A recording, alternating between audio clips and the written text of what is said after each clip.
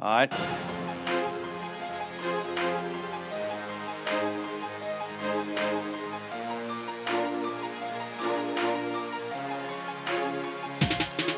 Sup, y'all? Wes Rucker coming to you from Fort Rucker Studio, and as you can tell by the truncated version of this intro, this is a breaking news edition of the Go Vols 24/7 podcast. Not just me on this podcast, fortunately for all y'all listening out there. We've got from the Blount County satellite office of Go Vols 24/7 down in Blount County, we've got the one, the only Grant Ramey. And Grant, buddy, why are we bringing these people a breaking news podcast? We're bringing it because of the ever-changing world of the transfer market. Tennessee basketball had a spot open for a few days on its 2021 basketball roster, and they seem to have filled it with a commitment from E.J. Anasicki, the 6'6", 245-pound junior power forward out of Sacred Heart. Obviously, that name sounds familiar to Tennessee basketball fans. His older sister, Nikki, won a couple national championships. With the Lady Vols, he averaged, 15 and 7, and I think 11.6 rebounds last year at Sacred Heart. So a big body that they needed in the post, and they didn't take long to find one. And he should help them quite a bit next year.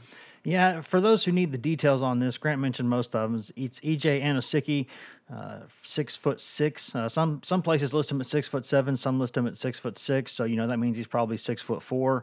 But just kidding, sort of.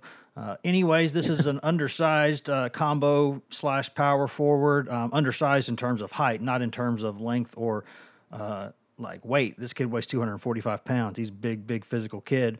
Averaged 15.7 points, 11.6 rebounds, and 1.7 assists per game while shooting 49% from the field last season. And for those of you who don't know much about Sacred Heart basketball, you're not wrong. A lot of people, most people don't actually. That's a school in Connecticut. It used to be Division II, was a Division II power actually until it moved to Division I right around the turn of the century. And until this season, it had never won 20 games in its Division I history. This was the first year that it had ever won 20 games in its Division I history, and E.J. Anasicki was a huge part of the reason for that. He was one of the best players, if not the best player, in the Northeastern Conference. He led Sacred Heart to a 20-13 season, 12-6 in conference play. Lost in the semifinals of that conference tournament to a good St. Francis, Pennsylvania team. But this kid, it provides a lot of the things that Rick Barnes and his staff want. He's a fit in terms of sort of athletically, size-wise, skill-wise, what they need. But Grant, what really interested me was I watched a story that a TV crew up there did on him, and some of the coaches or some of the quotes from his head coach up there really got my attention. Have you seen any of those? I read your story this morning, but go on. Yeah, he basically said that, and this guy has been a college coach since before the turn of the century. He's been at 15 years now. He's been at Sacred Heart, I believe 8 as an assistant and now 7 as the head coach. And he said that in terms of overall, like when you put everything together, that this kid was the best combination of sort of like talent, effort, determination that he had ever been around. And I'll pull up the full quote here so you can hear it, at least me, my stirring rendition of it. EJ is not a big talker, but he's a doer. It's just painfully obvious that he's so committed in every way, on and off the court, taking care of his body, putting extra time in, and the same goes with his academics. He's a student athlete that tries hard. He's a good student because he puts a lot of effort into being a good student, just like he's a really good basketball player. He's probably the best combination of talent, work ethic, and character that I've ever coached. That's big praise, number one. And number two, it sounds like it fits the mold of the kind of guys that Rick Barnes recruits, not only trying to find elite talents, but trying to find talents that fit his character, his program, that are going to match the investment that he puts into the program. And I mean, if you go by the numbers for this kid, the first thing people are going to say is why they needed another 6'6" guy. They have a roster full of 6'6" guys. Well, you don't have a guy that weighs 246 pounds, and you don't have a guy that's averaging anywhere close to double digits in rebounds.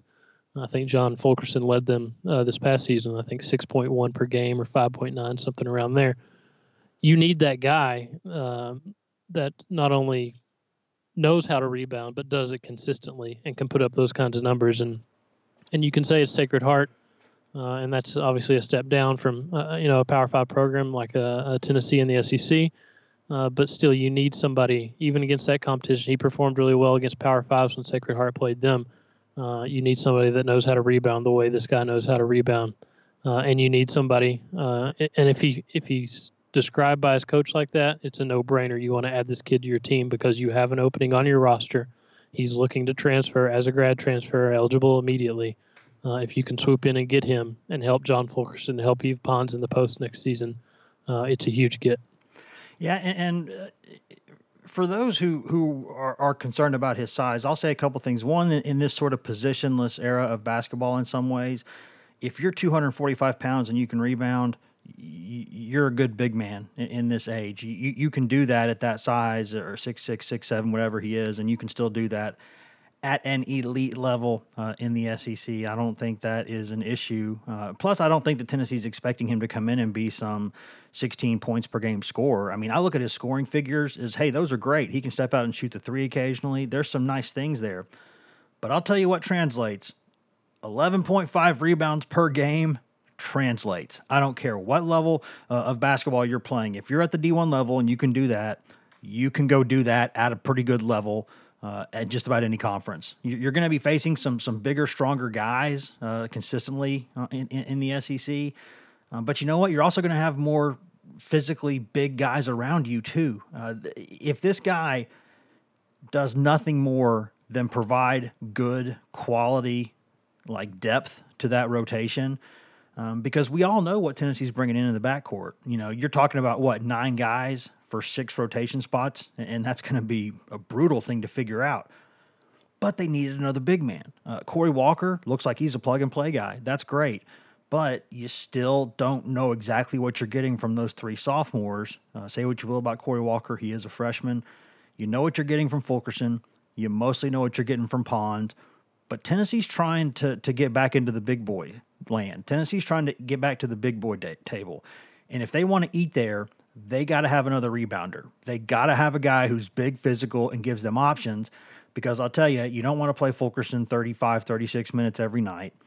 There's going to be times where guys get banged up. You're going to need more bodies if you want to make a run like they want to make. To me, this just, when I look at his size and he's from Sacred Heart, first thing I was thinking was, why wouldn't they wait and see who else might be out there? The more I've read about this kid and the more I've watched him, you watch some of his highlights, this kid gets up. This kid can get up in a hurry and finish above the rim. He's got some athleticism and strength.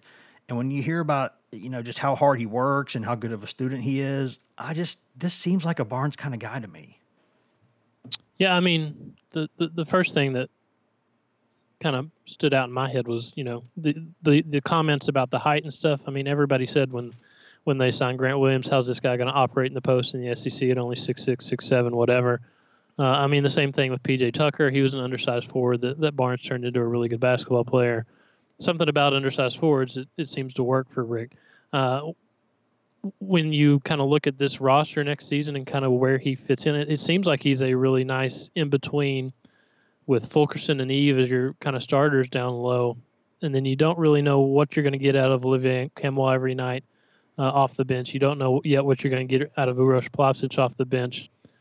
This guy can go in between those two groups and be a really nice depth piece. I mean, he averaged 4.2 offensive rebounds per game last season. He averaged 3.3 offensive rebounds per game as a sophomore when he was only averaging 8.1 rebounds a game. So nearly, almost half of his rebounds a night as a sophomore on the offensive glass. That's really, really important. If he can be a depth option in the post, somebody that can go in and bang around. And you're right, when he broke down this season, when he made mistakes, it was because he was tired.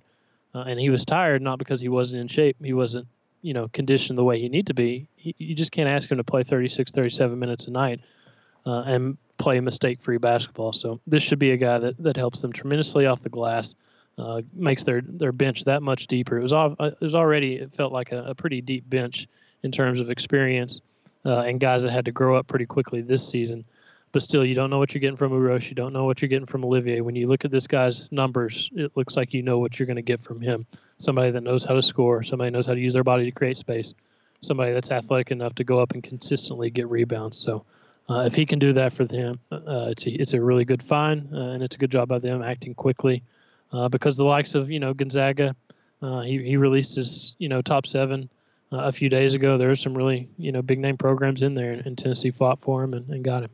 Yeah, and I'll tell you, I'm normally a person who puts a pretty decent stock in bloodlines. It's not the end all be all, and I'll give you two words why it's not. Frank Stallone, but in general, I do believe that if you come from a family and the family kind of traditionally has this one thing that it does and they do it really well, I think you're probably taking a pretty safe bet when you get someone from that bunch. And I remember Nikki Anisicki as a player. She worked extremely hard. She was extremely tough, did not put up with nonsense. His older brother, O.D. Anisicki, at Siena, led the nation twice in rebounding. These kids, they're a large family. I believe there's 7 siblings, and their parents are both Nigerian immigrants. Settled in the New York City area, just over there across the border of New Jersey. And the mom would work like 3 jobs at a time as a kid, or when they were kids, to kind of give them a chance to do some things in life. And these are very, very grateful kids. They're very hardworking kids, and they have stuck to athletics as a means to pursue their, academic, I guess as a means to their academic ends. And they work very hard. They're appreciative of the opportunities they get.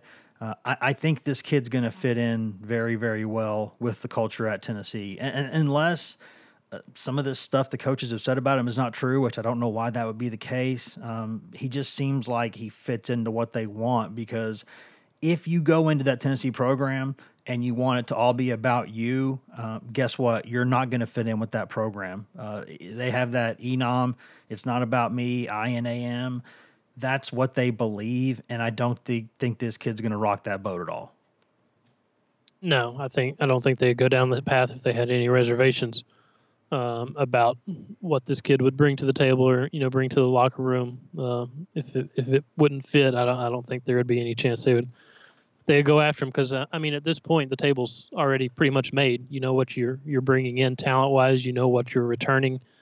Talent-wise, only losing Jordan Bowden, and only losing Lamonte Turner, and bringing in some pretty elite talents like Keon Johnson, Jaden Springer, and so many of the rotation guys coming back, and so many points, rebounds, steals, assists that were accounted for last season are back on roster, a year older, a year better. The table is pretty much made. Now this kid just has to sit down and eat and enjoy it, and be part of what should be seems like a consensus at this point, top 15 team heading into the preseason, that if they add Anisicki, it's just that much better. Yeah, and I guess last thing, Grant, for those worrying that this might be some kind of a shotgun wedding of sorts, I don't believe that's the case. The Jalen Johnson situation did just go down, but coaches tend to be well aware of guys who might end up on the transfer market. These guys watch film on everybody all the time. I don't think they're just suddenly becoming aware of this guy's existence. Is that probably fair to say? No. Yeah, I agree. There aren't secrets. There are not a lot of secrets in college basketball, college athletics in general. Yeah, you're right that you generally know who's going to be out the door, who's going to be transferring, who's going to be on the market. The whole Jalen Johnson situation, these two things aren't connected at all. At least that's what was stressed to me. There were conversations between Jalen Johnson and the staff, like Rick Barnes said in the statement he put out when Jalen entered the portal, that it was best for both sides, and they thanked him for the work he put. This is not something where they run off one kid to plug in another kid. It's just simply a situation where they knew ahead of time they were probably going to have a roster spot open, and they kept their eyes open for that spot, and they found something they liked and they went after it. Yeah, I think we're both pretty clear on this, Grant. Rick Barnes gives you every bit of the commitment you give to him in the program. He'll match your investment, I guess is the way we've put it before. And Jalen Johnson, it didn't go the way anybody wanted it to, but he gave effort consistently, gave really good effort. And so I don't think this was a deal where he got run off at all. I can't prove that, but I really, really, really don't think that's the case.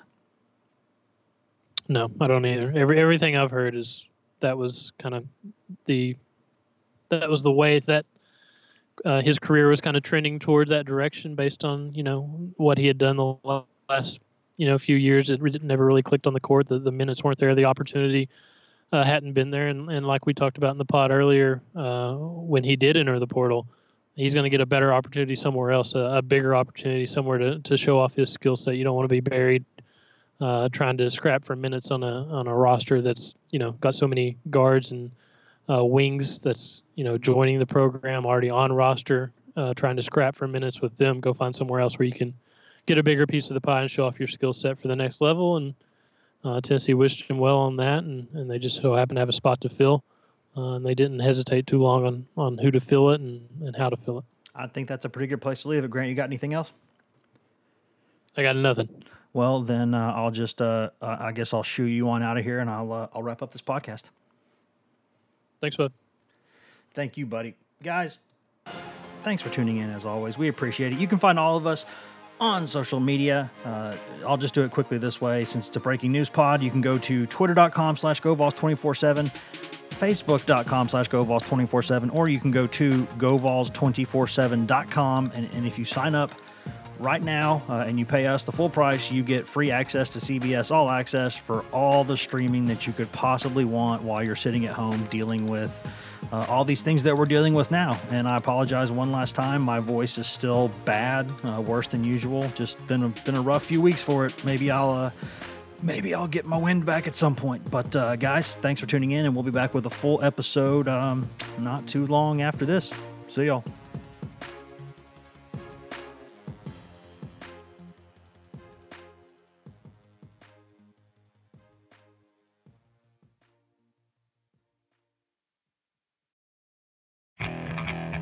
Okay, picture this.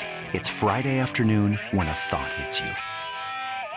I can waste another weekend doing the same old whatever, or I can conquer it. I can hop into my all-new Hyundai Santa Fe and hit the road. Any road. The steeper, the better. Because my all-new Santa Fe is available with H-Track all-wheel drive, so I can hit the trail without a worry in the world. Heck, with 3 rows and best-in-class rear cargo space, I can pack the whole family in with all our gear. We've got available dual wireless charging for our phones, so we'll never lose touch with civilization, and we won't lose touch with the primordial power of Mother Earth. So which is it? Waste the weekend or do something a little more epic? And conquer it in the all-new Hyundai Santa Fe. Visit HyundaiUSA.com or call 562-314-4603 for more details. Hyundai, there's joy in every journey.